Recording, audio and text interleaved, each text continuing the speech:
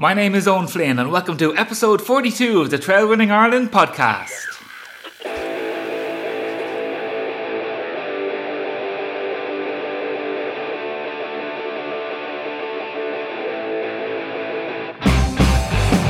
In this week's show, we've got head coach at Running Coach Ireland, René Borg, talking about the ideal warm-up and how doing a good warm-up can actually have massive long-term benefits for our running career. And we interview one of the main driving forces behind what promises to be the event of a lifetime in Clonmel in September. The World Masters Mountain Running Championships on home soil in Ireland, and Tricia Blackburn is here to tell us all about it. Everybody, let's get our running gear on. Let's go.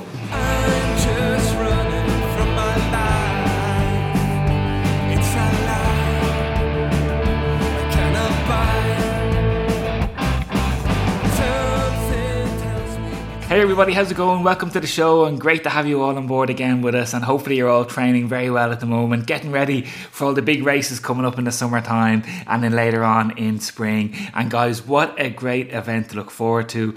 The World Masters Mountain Running Championships coming to Ireland in September, and as you'll hear here later on, Tricia, she's going to tell us all about it, and it really is an event for everybody, all levels, all ages, and share more on that a little bit later on.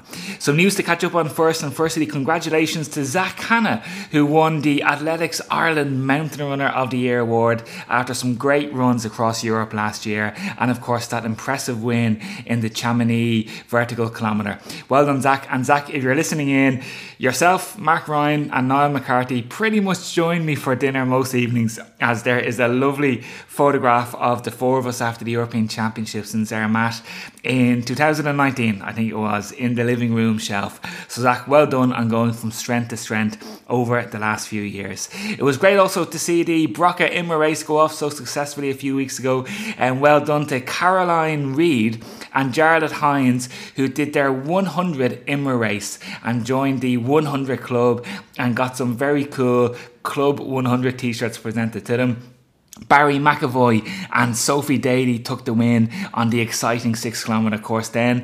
And speaking of wins, a massive congratulations to Killarney man Kevin Leahy, who reached the finish line of the world's coldest and some might say the toughest race out there, the Yukon Arctic 300-mile ultra race, in a fantastic first place in the running category in a time of 5 days, 19 hours and 15 minutes. Well done, Kevin. And a second Kerry man, E. O'Curran from the Dingle Peninsula, was also out there competing, and both guys had to drag a sled weighing between 25 kilograms and 30 kilograms with all their cooking, tent and clothing equipment through the course. And all I can say, guys, is wow. Unbelievable mental and physical strength from the two lads there. Congratulations to both. And we thought that running up a hill was tough. Never mind 300 miles across the Yukon Arctic. And before we call in René, everybody, a big thank you as always to our Patreons who support the show every month. And since our last show, thank you to Fergus Courtney and Lou Mullet, who became part of the team here with their contribution of just a price of a gel a month. Thanks a million, guys, and if anybody else out there would like to help out the show, we do our best to get 2 full shows out every month and then 2 highlights shows as well with our feature interview. You can get more details over on patreon.com Trail Running Ireland podcast. Right, so guys, let's call in our resident coaching guru and talk about an aspect of our training that we might take for granted and not pay too much attention to, but can actually add greatly to our running performance over the long term.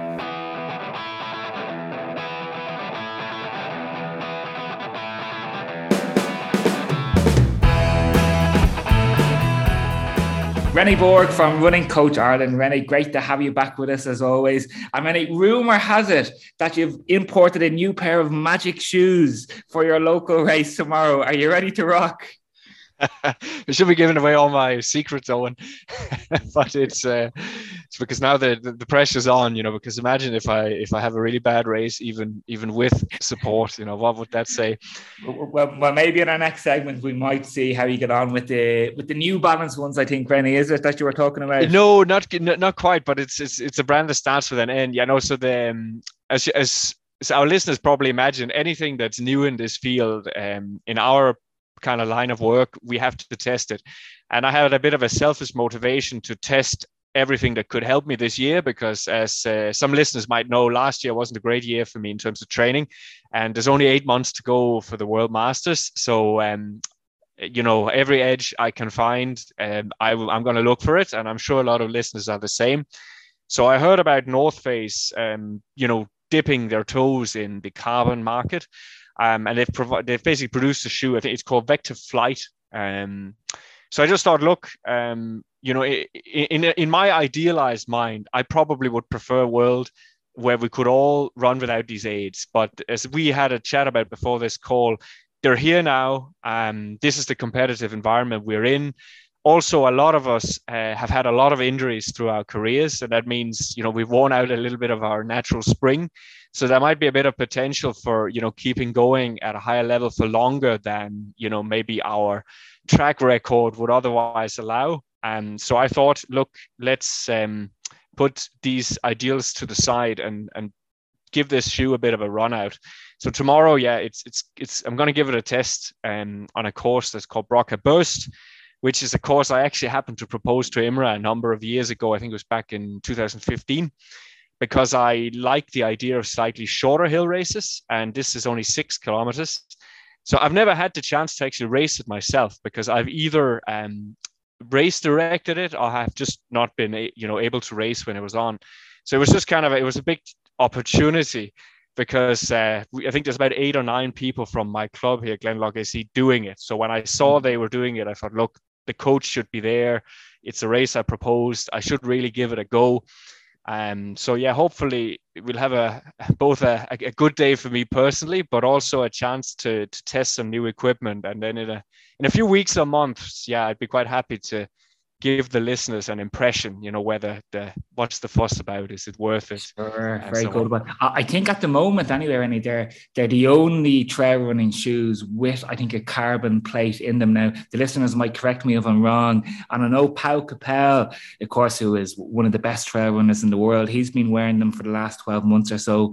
And he's due over in the Transgran Canaria, which is kind of like the big season opener across the international trail running calendar in a couple of weeks' time, and I'm sure he'll be wearing them there in the 160k distance, maybe a little bit less, I think. So it'll be interesting to see how he gets on with them over such a long distance as well. And speaking of racing tomorrow, Rennie, it's a nice segue for us into our topic for today, because I'm sure part of your race tomorrow, you're going to be doing a warm-up. Now, we're not going to talk about the importance of a warm-up itself, because I think everybody knows the benefits of a warm-up. I'm sure anybody that has been running for a long period of time does their warm-up before races. But the angle that we might look at is to consider the warm-up important, not just for your imminent session or race that you're about to do, but those exercises that we do in the warm-up can also aid our long-term development as an athlete and also help the injury-proof us as well. So we get the two benefits of getting ready for the race, but also making us stronger long-term as well. Yeah, exactly. And, as I say, basically, if you were to take all the terminology and the details away from the idea of warming up, it's obviously just the idea of bringing a body gently up to the intensity, and the other demands of the workout that you are going to do or the race you're going to do. And that means when you're doing easy runs, it's not so elaborate because the demands are low. And when you're doing, say, high intensity interval sessions or all out racing, then there's quite a lot. There's a few steps that you ideally would go through, because the demand you're going to be putting on the body in the race are quite, they're quite significant. And it has a funny history. If you just kind of, for a quick anecdote, Owen, that Percy Cerutty, who was one of my favorite coaches, he laughed at the concept of the warm-up, because he would say, have you ever seen a cat warm up before rushing away? And obviously we haven't really. The cats generally, like most animals, they can just go from being what it looks like totally relaxed to sprinting away at the drop of a hat. But the reason like for that, kids, Renee, as well. If you ever look at kids before they go out to play football, or even kids when they go to run a race, kids never have to warm up either. It's only as we get older in life. Yeah, and actually, see, I over the years, I say it's not so much that we get older, although everything is harder when you get older. It's because we get less active, and it's the same for the kids and for the animals. You know, both. Although you know, with the example of cats, they sleep an awful lot, but when they're active, they're quite active. But basically, cats and kids and animals, they spend most of their life in natural positions and engaged in natural activity. What they don't do is they do not sit or stand or are otherwise kind of locked in uh, unnatural positions for very long periods of time. You know, and that's one of the problems of adulthood, you know, is you can find yourself quite a lot in a car, in front of a machine in the factory, or sitting in your office statically, even at a standing desk, standing statically, you know. So this is what really gets us. And that's the difference between a wild animal and, you could say, the domesticated human, which is really what we are, because obviously once upon a time there was wild humans or tribal humans or whatever you want to call them, and they didn't have the same what do you call it? They didn't have the same need for warm-ups before activity because they were always moving. You know, everything they did was a type of mobilization and a type of strengthening and, you know, learning to just use the body. So if you do that all day and suddenly, you know, there's a call on you to sprint away from danger or towards something, you wouldn't have much of a demand. But it's what that highlights is because most of us don't live like that. Yeah. We have to think about, well, how can we help the body then get out of these kind of very static modern positions that it's in and ease it into the high demand, natural, you know, high intensity running that you might be doing in a race. And this is what in athletics, in modern language, they call long-term athlete development. So if there's anyone who's a little bit well-read listening to this call, you might have seen this in some of the textbooks, and there's a lot of athletics association who make quite a big fuss about long-term athletic development. I had a conversation with, what's his name? I think it's Pat Ryan from Athletics Ireland a few years ago. And one of the comments he made was that he felt that there were some countries out in Europe where the overall physical development of the running athletes was better than it was in Ireland. And it's something he would have liked to see change. But he said it was because there was a culture of focusing on running too much in isolation, you know, and neglecting a lot of the basic movement abilities that actually create the ability to be athletic in running and in other sports. So does that mean, Rennie, then that to get a good warm-up done that covers everything from getting us ready for the race to helping our long-term development, that it's not just about slowly increasing our pace over 15 to 20 minutes until we get close to race pace and then we're ready to go? There's a little bit more involved, isn't there? Yeah, there can be, because this is the opportunity, because the reason this whole long-term athletic development and hasn't taken off in the people who've analyzed it is that it can be quite difficult to fit into your life, especially if you're not, you know, a full-time pro who, you know, who can spend every hour of the day thinking about how do I make my body better at doing my main activity. So what they found was that it needs to be simple. That means that the exercise that you're given that is going to improve you needs to be something that you can teach yourself, and that when you're out there about to do your activity, your run, you don't need to think about, oh yeah, how was it again? I executed this, you know, and then it needs to be time efficient to integrate. So that means if improving a part of your athleticism would be, oh, I need to do an hour strength and mobility training. That's not time efficient for many people listening to this. You know, I know there are people listening who do that and can do that, or who just have decided this is the price they want to pay for their performance. But for a lot of people, it's very hard to fit in those types of other things. And that means then the only thing that there's room for is the running.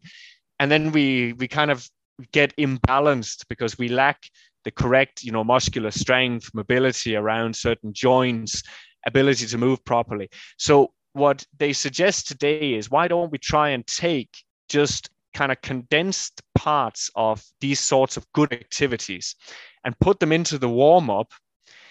And then at least if you do them for most of your runs, you get a small dose of this, you know, maybe nearly on a daily basis. Yeah.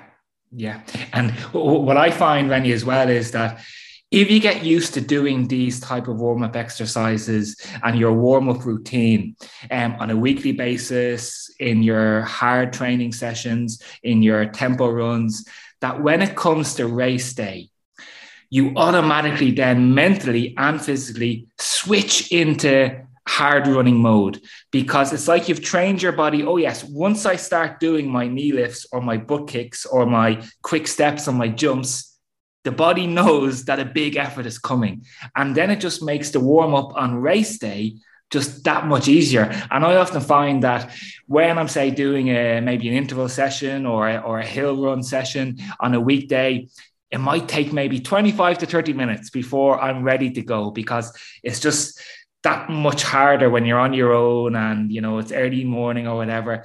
And then when I get to the race day itself, I'll need only half the time to do my warm up, because, like what you mentioned a couple of moments ago, you have that adrenaline in your body, so you don't need to be warmed up as much. So it's a great combination of everything, and you get great benefit from just building up that habit and routine of doing all these types of exercises in the warm up. Exactly. And to give people a starting point, we thought we'd share a protocol. It's probably the most popular at the moment. They call it the RAMP protocol. And it has 3 steps. And the first one is called raise. The second one is called activation and mobilization. And the last one is called potentiation. It's very kind of highfalutin word. Sometimes it's called performance, which is a little bit easier to understand than what exactly is meant there. But basically, if we just walk people through it real quick. So the raise phase is the one that's most familiar to what people are already doing. So that's basically where the aim is to get the blood flowing in your body, to get your muscle temperature up, to get your core temperature up, and through that increase your muscle elasticity and the quality of what's called neural activation. So that just means your nervous system actually needs kind of time to boot up as well, a little bit like a computer.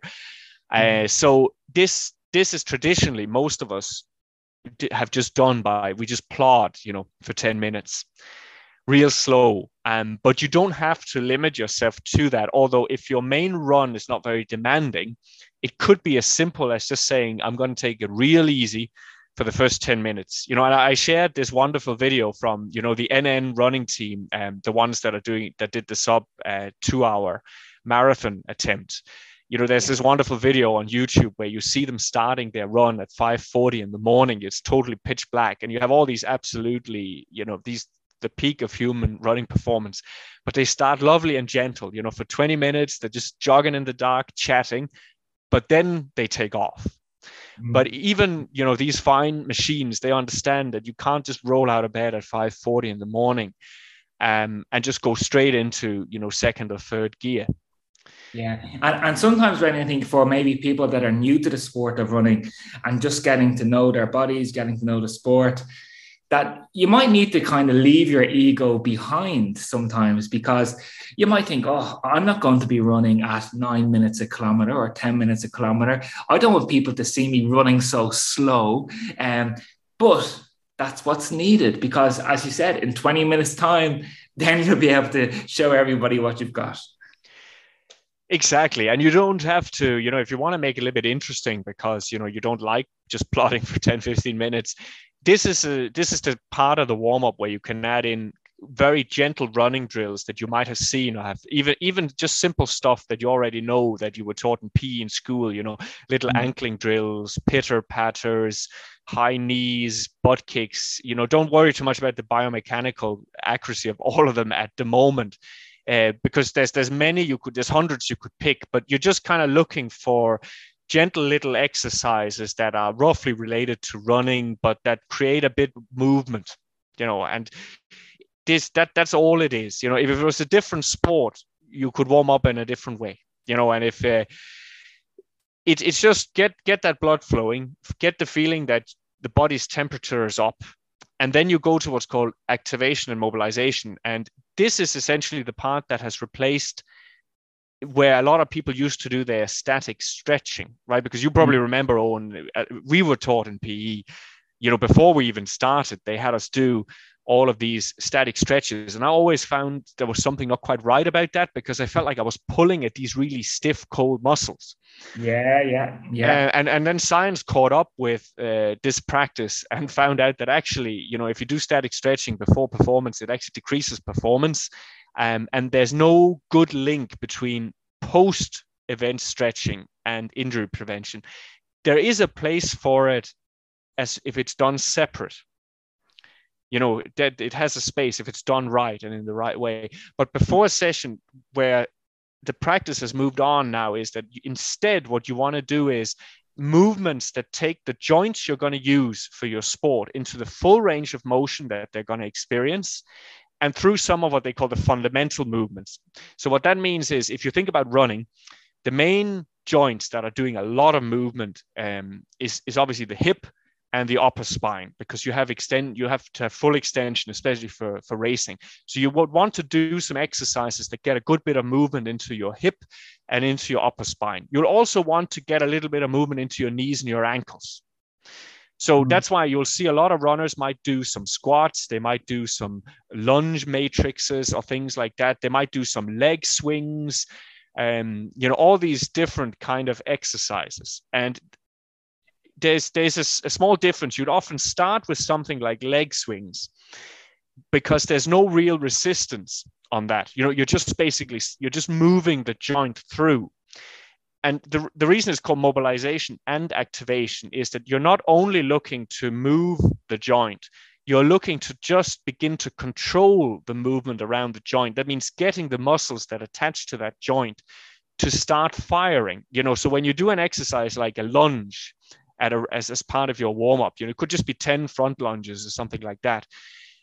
Or you might do, put a mobility band around your knees, and you might do a few, what you call it, side steps, which also activates the glutes, things like that. That sort of exercise gets the muscles around all the joints you now plan to use firing. So you have the activation, you've got the mobilization, and then the only thing you need to add is the performance, or as they call it here, potentiation. What that means is you need to add the explosive element that will be in your run. So if you're doing, let's say, 5K intervals, it's quite explosive. If you're doing a race that is, let's say, 5K, 10K hill race, it's quite explosive. If you're doing an ultra run, you don't really need much there, because there's not a big explosive demand in your event. Yeah. Now, although it has a fancy name, potentiation, it's actually the phase most people are already most familiar with, because this is the space where you could do just your strides, right? You could do some pickups, some strides. Maybe you could do, if you're going out for a mountain run, you could even do with a few quick turns, because, in mountain running, having a little bit of 3D, change of direction can help prevent injury, if you have that up and running. Similarly, you could use more explosive jumping drills, like powerful jumps on the spot. You could do a little bit of skipping, just stuff like that. But this is the whole idea. You raise the body temperature, you get all your joints moving through the full range of motion that you're going to need, get a little bit of activation in all the muscles that are the prime movers, and then do some quick strides or similar, and then you're ready to go. Yeah. No, just some great tips there, Rene. And I often wonder, say, when I'm looking at American sports such as basketball, American football, ice hockey, when you see these highly paid professional athletes literally sitting on a bench waiting to come on to perform. Basketball, for example, we all know the typical scene: the basketballers, they're all on the bench, their coach calls them over, and then they're expected to go straight onto the court and, do their slam dunking, play their game or whatever, without a proper warm-up. And I often wonder how they do it. And if sports like that don't seem to incorporate a good warm-up, are they more injury prone? Because what we're talking about here seems so basic, it seems so practical, and nearly all runners will do it. But it doesn't seem to be the case in all sports. You see, I hadn't even noticed that, but it's been many years since I watched American sports. I used to watch a little bit of American football, but I have, because now I watch mainly. I'm a soccer man when it comes to spectating. When I'm not watching running, I like to watch the football, and they do very elaborate They warm-ups. do, and in fairness to football, yeah, at least you will see footballers running up and down the sideline or doing something. But watch the next basketball game, Renee, and the basketballers will be just sitting on the bench with their arms crossed, and then the coach will give them a shout, and out they go. Yeah, look, it is. It's kind of it's strange, you know, that it hasn't trickled through there because you know you. I certainly myself, you know, with anything you read about, it's healthy to have a skepticism and say, look, I don't really need that. But when I first heard of this idea of gradually building all the elements of a warm up, I found huge benefits from that. Like whenever I took the time and said, let's not just roll out, put on the shoes, and then just be right into it. The quality of all the runs was just better. And the body felt better afterwards. And you know, it's a little bit of a change of mindset because I was listening to this book called Living the Dream by Matt Fitzgerald, which covers him training for, I think it's about 3 to 4 months with this professional running team in Flagstaff. And he notices all those things, you know, and he notices that the mindset very much in a group like that is that every day they're trying to become better athletes. So for them, it's not just about trying to log miles with the hope that if they put enough miles in the bank, then they're going to be wonderful performers in races. They think about the whole picture, like the body is like a finely tuned machine, and they look after it and they invest in it like you would, you know, in your favorite car kind of. Yeah. And it is true. Whenever I change my mindset from just getting the miles and the hours in to saying, no, I actually have to feel more athletic as the days and weeks pass. Like I have to feel like the body is functioning better. It actually, that's what happens. But it is just so easy to be diverted off that path as a runner because the mileage goal is always so tempting to pursue, but sacrificing everything else. Yeah, and maybe just to finish off at the point, Rennie, that we were saying was that not to go crazy on the internet looking for the perfect warm-up routine, because you'll find dozens and dozens of potential different exercises that you can do. Keep it simple. Get your 10, 15 minutes, easy jog. Work in, incorporate 4 or 5 simple plyometric type exercises, things that we've all seen and done for years, like we mentioned a couple of times, knee lifts, butt kicks, quick steps, jumps, 4 or 5 strides. And it's better to have something that's 80% right, that you will definitely do regularly and feel comfortable doing, rather than trying to find perfection, because we often don't have time to find perfection, and we could go down various rabbit holes trying to do it. So if we do something that's, in this case, I think 80% right, but then listen, we're off to a good start. Yeah, that's absolutely key, because there are perfect exercises out there, but you can spend so long trying to find them, and they can be, as you mentioned, quite difficult to learn at first. And that means if you have to spend 15 minutes learning an exercise, that's fine if you have the time on one day, but you can't integrate that seamlessly into your day-to-day routine until you master that particular exercise. So the problem is, what a lot of people do is they try to learn too many things too quickly.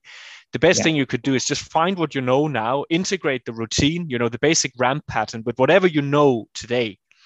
And then you can start looking around if you have the time and if you're curious to say, well, is there something slightly better, you know, than what I'm doing? Or just, you know, look around, see what you like, what seems to really make your body feel good. But only, I would recommend, just pick one at a time.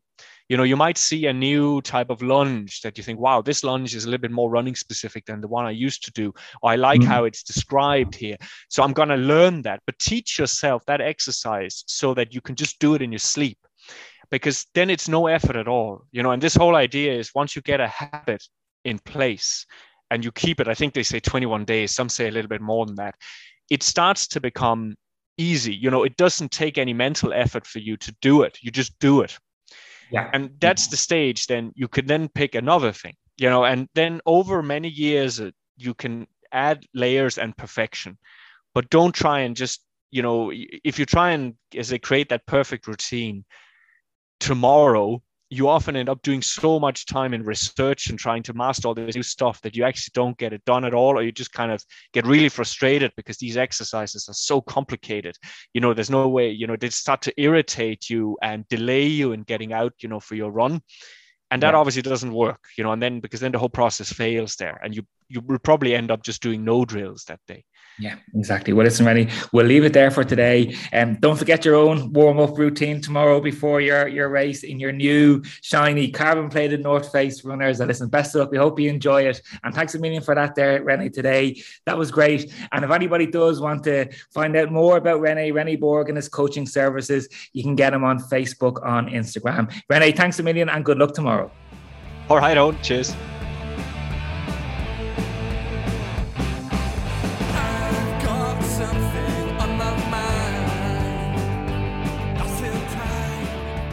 Time for our feature interview this week, everybody, and what a special event we have to look forward to. The first weekend in September this year, a World Championship mountain running event coming to Ireland. And here to tell us more about it is someone who loves the mountains.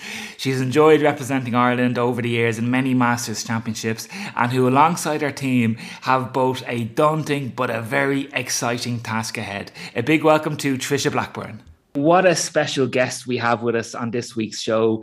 We've got one of the main driving forces behind the 21st World Mountain Running Championships that are going to take place on home soil in Clonmel, Tipperary, from the 2nd to the 4th of September. Tricia Blackburn, you're very, very welcome to the show. Hi, thank you very much for inviting me on. Delighted to be here, and thank you. And thanks for that nice introduction. Tricia, it's going to be brilliant. As soon as I saw it there a couple of months go up, I think it came up maybe on my Facebook feed or something like that. I went, oh, wow, this is going to be some weekend. The two of us have been on these trips before with, you know, friends and fellow runners and club mates and national team members, you know, of course, as well, running in the green singlet. And it's such a special occasion. And even more so when if you're lucky enough to have an Irish flag flying, or if we get a couple of medals. And so to have it on home soil, you can tell me now if this is the first time or not we have a Masters World Championship on home soil, but what a brilliant event to look forward to. Is it the first time, Tricia, that a World Championship is coming to the mountains in Ireland? Yes, it is indeed, Owen. This is the first time the World Masters Mountain Running Championship has come to Ireland. So we're so proud to be bringing it. We had 4 years, I suppose, it's been in the pipeline. We applied in 2018, but didn't quite make it. So again, 2019, we actually had got the bid for 2020. But of course, with COVID, everything was moved on a year. So Austria held it last year. And now we're obviously hosting it this year. So delighted to get that opportunity. And, you know, to get an opportunity to bring top class athletes to this country, because they're serious athletes who run these mountains in Europe. Yeah. You know, the Italians and the Austrians are very, very competitive in this. And isn't the great thing, I think, about Irish mountain running that, you know, we do have such strong masters, over 35 mountain runners as well. You know, there's a lot of high caliber athletes there, male and female, that are going to be there competing for medals come September. And just to go back to, like, say, a couple of years ago, I suppose, where did the idea come from? Where did the ambition come from to bring a World Championships to Ireland, first of all, and then bring it to your home patch down in Tipperary? Okay, I suppose a long story short, Tom, my husband, who would be an avid mountain runner, and we both would have gone to these events over the last, I'd say, 8 to 10 years. We've traveled to Europe many a time competing in these events. So within our own club, I suppose, to give you a bit of context, we would be big into organising different events within the club. So we've had the Care Half Marathon would have been one of our events. We do a lot of organising within EMRA. So I suppose race organisation was a thing we always had. And we have observed over going to the events in Europe, you know, looking at it, kind of going, God, you know, we could do that. Wouldn't it be great to bring it to Ireland? So the idea kind of came to us way back. I'd say it was 2014, 15. We started talking about it, having a laugh after the event is over, and we're sitting having our or celebratory glass of wine, and you're talking about it amongst friends. But Yeah. as we went to more events, and I'd be a keen organizer, so just taking note every year how the event was ran and taking in the detail, So definitely, I was saying, God, yeah, we can really do this. Let's go for it. Literally, that was it. Lots of support from our own local club here, the Moraby Milers. They're fantastic. Lots of support, of course, from IMRA, Irish Mountain Running Association as well. So lots of great people there. And they were willing to back us. And all you need is a good team after that. Yeah, and I suppose like you do need to get all the important organizations and institutions on board, don't you, for such a big event? You mentioned IMRA there. I mean, did you have to go to, say, local county councils then in Tipperary to get, I don't know, any permissions or to seek maybe funding and backing to support you? Because it's not just an athletics event that you're going to bring to Tipperary, but you're going to bring, hopefully hundreds of athletes from all over the world. So from a tourism point of view, you're going to be filling hotels and filling restaurants and just putting, Clonmel and Tipperary on the map for that weekend. So was it difficult, or did you try to bring the local bodies on board with you as well? Yes, Owen, definitely part of it. You have to have these people with you to run this event. And I suppose we saw from get-go that, look, this is a big tourist attraction.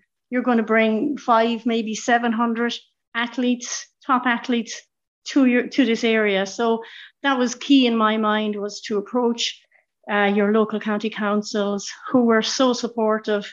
We initially had wanted to bring it to the Galties, of course, because it's right here on our home, on our doorstep. So unfortunately, the logistics of buses to and from the Galties was going to be a nightmare, to be fair.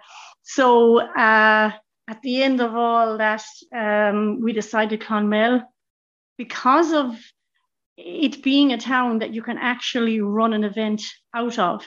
So I don't know if you're familiar with Clonmel, but we can actually start it in the town, and there's a nice little course where you have about a mile on the road, which is quite steep, which European athletes love, and that gets you up to the mountain, and then the rest of your 10K is out on the mountain. It's a marked course, so it's not like you need to navigate or anything like that, so people needn't to worry. It will be totally marked.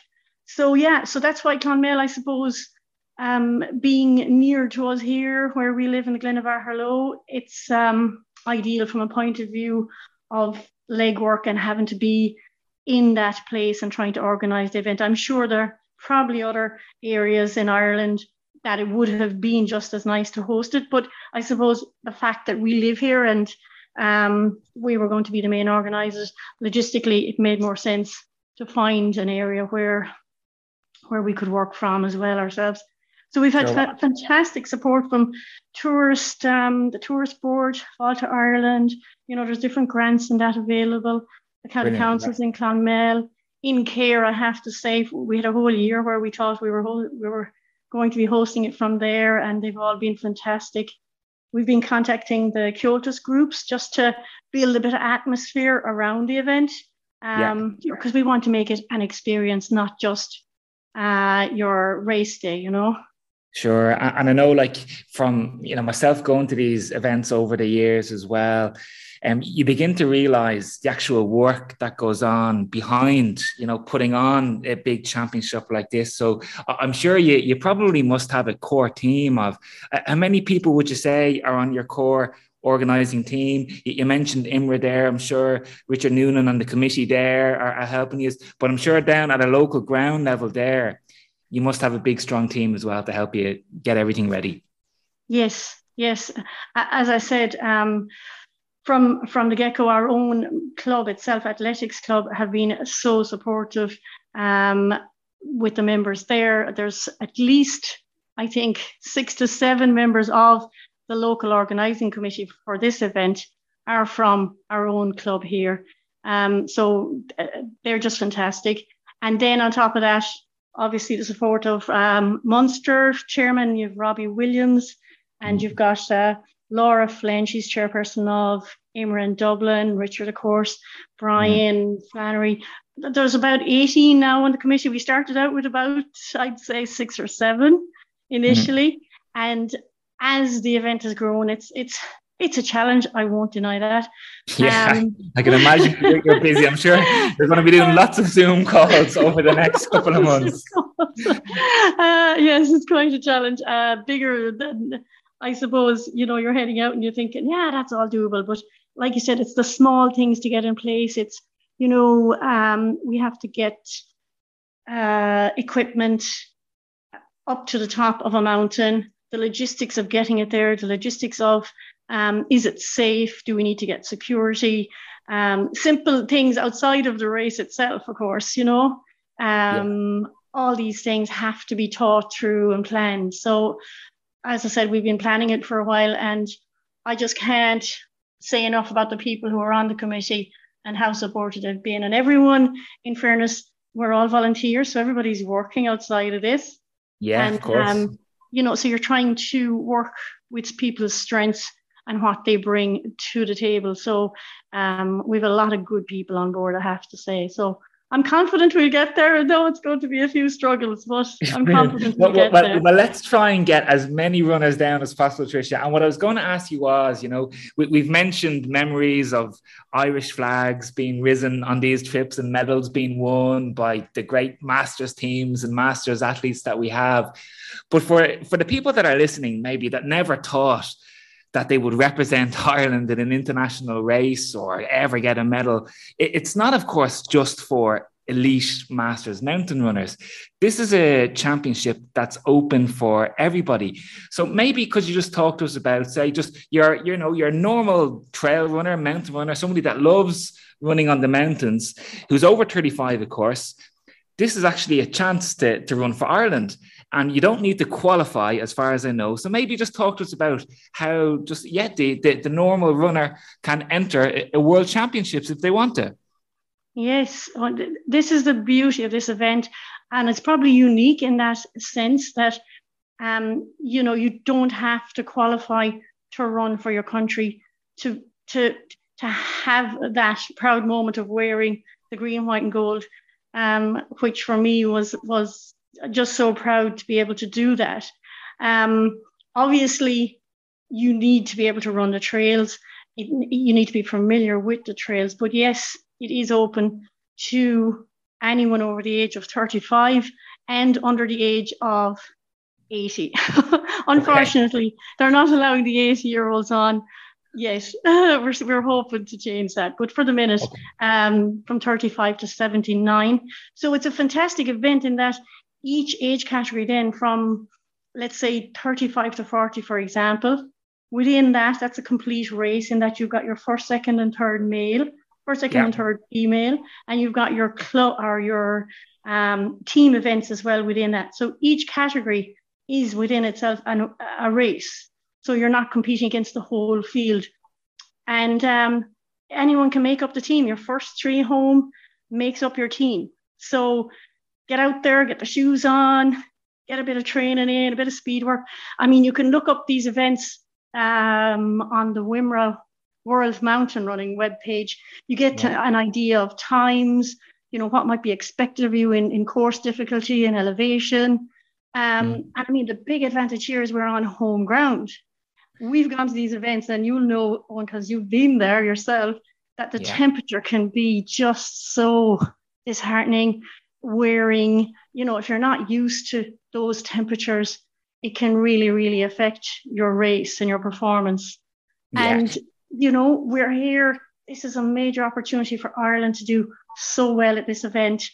Fill the field with green, white and gold. That's what I say. Sure. And Tricia, what are the limitations in terms of the numbers that you can have in the race? Is it capped at 200 or 300? And then maybe a follow-up question, when can people enter? Because I suppose we do have to leave a bit of room for all the Italians and French and maybe South Americans and Americans that might come. So, is there a risk that will fill it up with, lots and lots of Irish entries streaming in? So what are you looking numbers wise? How does that pan out? To my knowledge, there are no limits. So let's just pack it up and let them let them come and tell us afterwards, guys. We have to give you a whole separate event. Just not happening. No, to my knowledge, there is no cap on the amount of runners you can have representing your country. So that makes it so doable for so many people. I can't reiterate enough how important it is for us to get our runners out there to try out the course. What was the other question? The course itself is up on our website. We do have a website. So that's is there any point in calling that out? If you look up Mountain, I'll put it in the show notes as well, Trish. Yeah, not to worry. Yeah, perfect.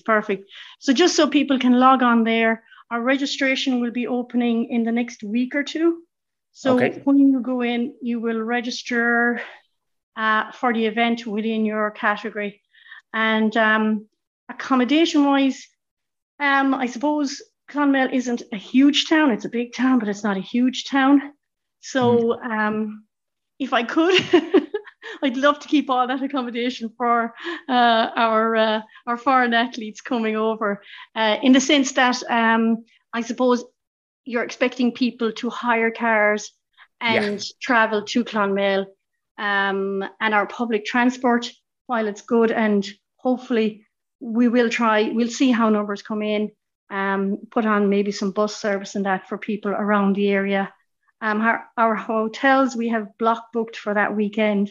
So if you are going to book a hotel, just mention that you're running the World's Masters race.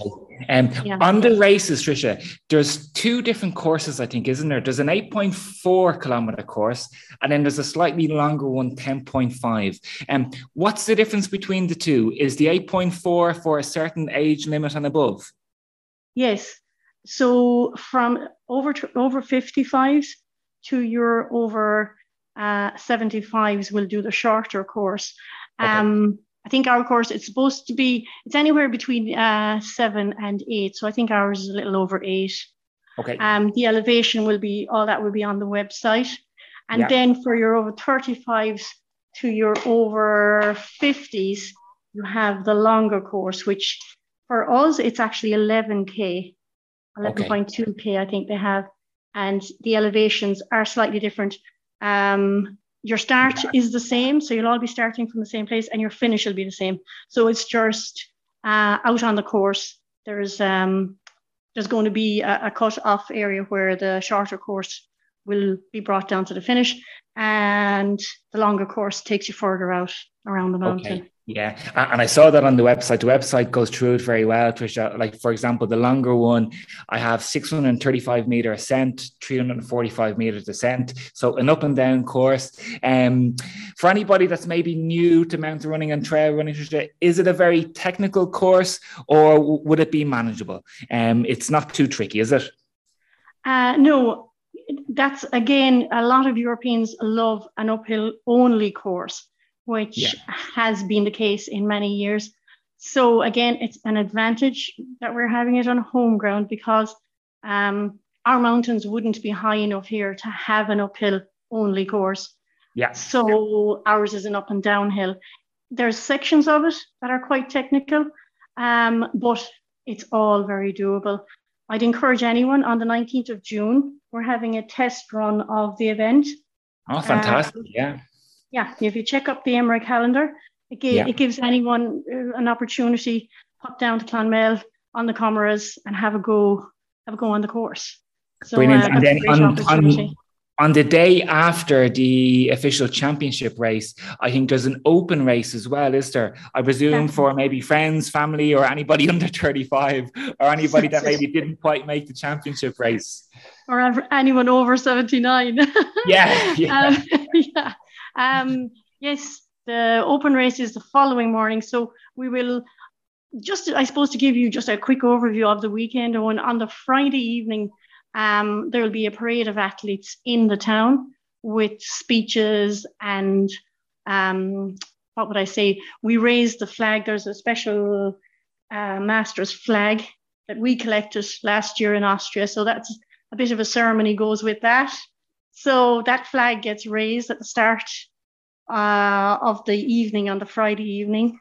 They parade, the athletes will parade down through the town, and just to, again, to bring a bit of festivity to the event. And then we have a pasta party for them afterwards. Obviously, party is probably the wrong word because these are athletes and they're not going to be partying the night before the race. But the following day then is all your race day. So all the races will be ran off. And then that evening, you'll have a banquet with the prize giving. And all your team prizes and individual prizes will all be handed out then. And then we have the following day, like you said, we have the open race, which will start first thing in the morning. And that's just a once-off race where we'll have, again, as you said, anyone who's interested in running it who wasn't eligible or didn't qualify. And you often get competitors who ran the day before, like to give the course another try, maybe whatever, race, nerves, whatever, they head out again. So that's a big opportunity, Fantastic. And of course, running in a world championship like that, everybody has to wear the official gear, Tricia. And I remember when I was a young boy, a young 9 and 10-year-old in Dublin, I used to dream of wearing an Irish jersey in a World Cup or whatever. And thankfully it came true in the mountain running. And anybody that knows me from the trips knows that I love the gear and I'm always swapping and trading and trying to get different singlets from all different countries. If anybody is running in the championship, they have to wear, I think, an Irish singlet, don't they? Yes, that's part of the requirement. And I do remember when you mentioned there earlier to me, Owen, with yourself and the team that won the over 35s that time in Slovakia.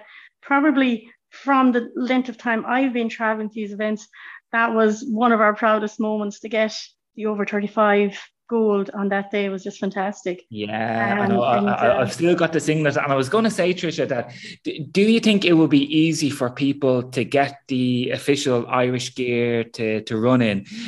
I know last year, I think I bought a set of gear from, I think it was JFS Sports. If anybody Googles it, they can get the Irish Masters gear there from the Homa brand, JOMA.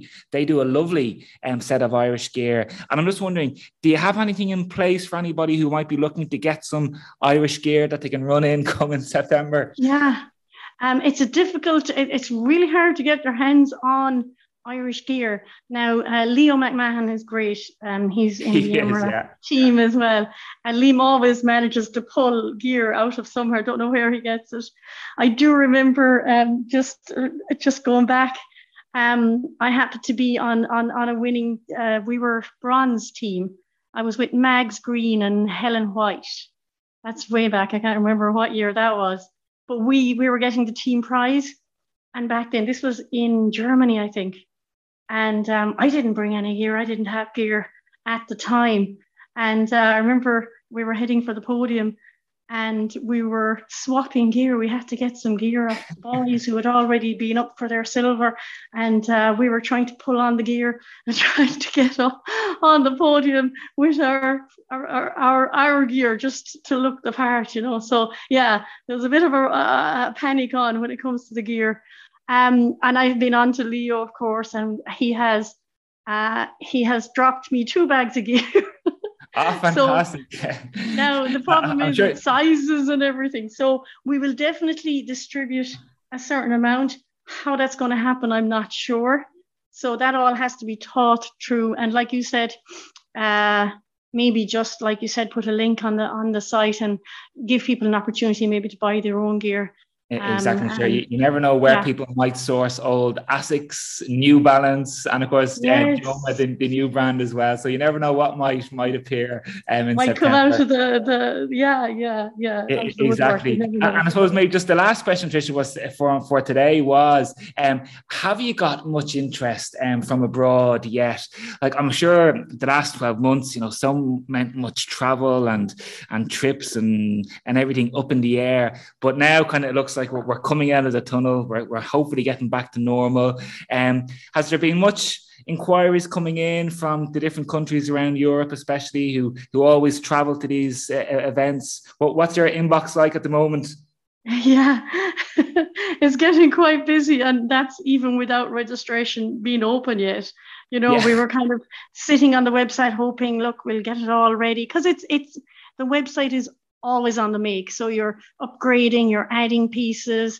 We have t-shirts sponsored by Columbia, so we're going to get those Brilliant. designed and put them up just to keep the interest rolling, obviously, on the website.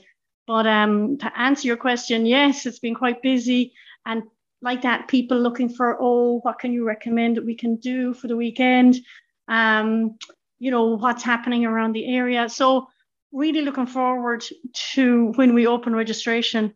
There is going to be a huge influx of inquiries, and and it's so nice. It's not only around the race. People are actually inquiring about what to do in Ireland. I think they would have no problem driving 3-4 miles. So what am I saying? 3-4 miles, 3-4 hours to to see an ice monument or to experience a little bit of our country. So that those kind of questions are coming in as well. So yeah, it's going to be busy. I'm going to have to set up a little office and just put 5 or 6 people in there answering mails, I think. Yeah, of course. And I saw some very ambitious plans as well, mentioned somewhere about you're hoping to maybe live stream it as well. That would be fantastic. Now, yes. I'm sure there's a bit of an operation involved in that, but to do something like that would be brilliant. Well, we have a great man on board with us to do the chip timing, Dean Watson. I don't know if you'd be familiar with Dean. No. Yeah, Dean has agreed to do the chip timing and registration. It all comes in within his remit. Brilliant. So Dean is very high tech. So he is bringing a lot with him. You've got your, let's say you have a rolling camera. He's putting up this live stream. He's got your photo finish. He's got, hopefully as well, out on the course, might be able to give some split times, some photographs taken, we'll say if we have a steward out on the course, that he would automatically, with an app that Dean supplies, maybe just take photographs and they will be streamed back to the finish line and people can view themselves on the course and stuff like that. So fantastic. As I said, I'm not a high-tech person, so my explanation might not be 100%, but definitely Dean has a lot of ideas and it looks like it's really going to be great. No, well, listen, it all sounds absolutely fantastic, Tricia. And just, for anybody, any young boy or girl that dreamt of running for Ireland or representing Ireland, well, this now is their chance to do it, isn't it? Now is their opportunity, absolutely. Yeah. If there was ever, as I said, for me, it was just watching the Olympics as a kid, following Sonia O'Sullivan.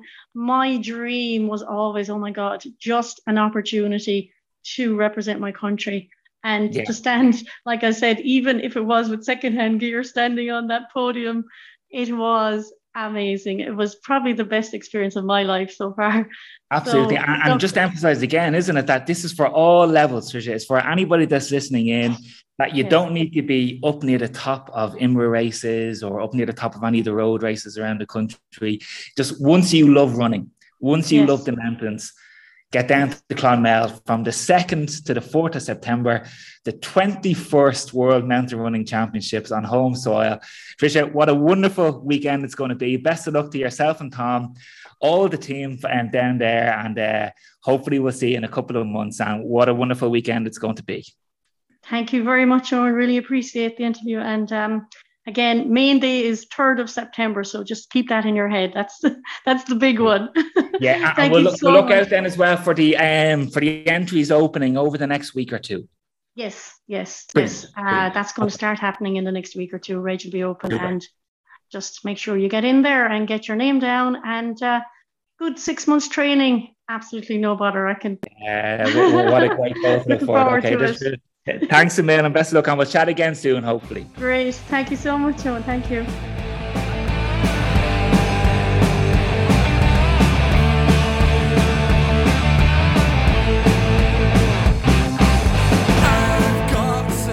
Well, what a special event that is going to be, and as we were saying there, an event for everybody to look forward to, all ages, all levels. And guys, I'd keep an eye on their website and their social media pages, because I expect that when they open up the entries, their race numbers will fly out, and hopefully we'll have lots and lots of international runners coming from all over the world to join us in Clonmel in September. And after the last few years that we've all had, wouldn't that be something special indeed? That's a wrap for this episode, everybody. A little reminder, if you can, take a moment to go over to Patreon, patreon.com Trail Running Ireland podcast, and for the price of a gel a month, that will help keep us going over the course of the year. In the meantime, guys, enjoy your training, enjoy your racing. Everybody, let's get our running gear on. Let's go.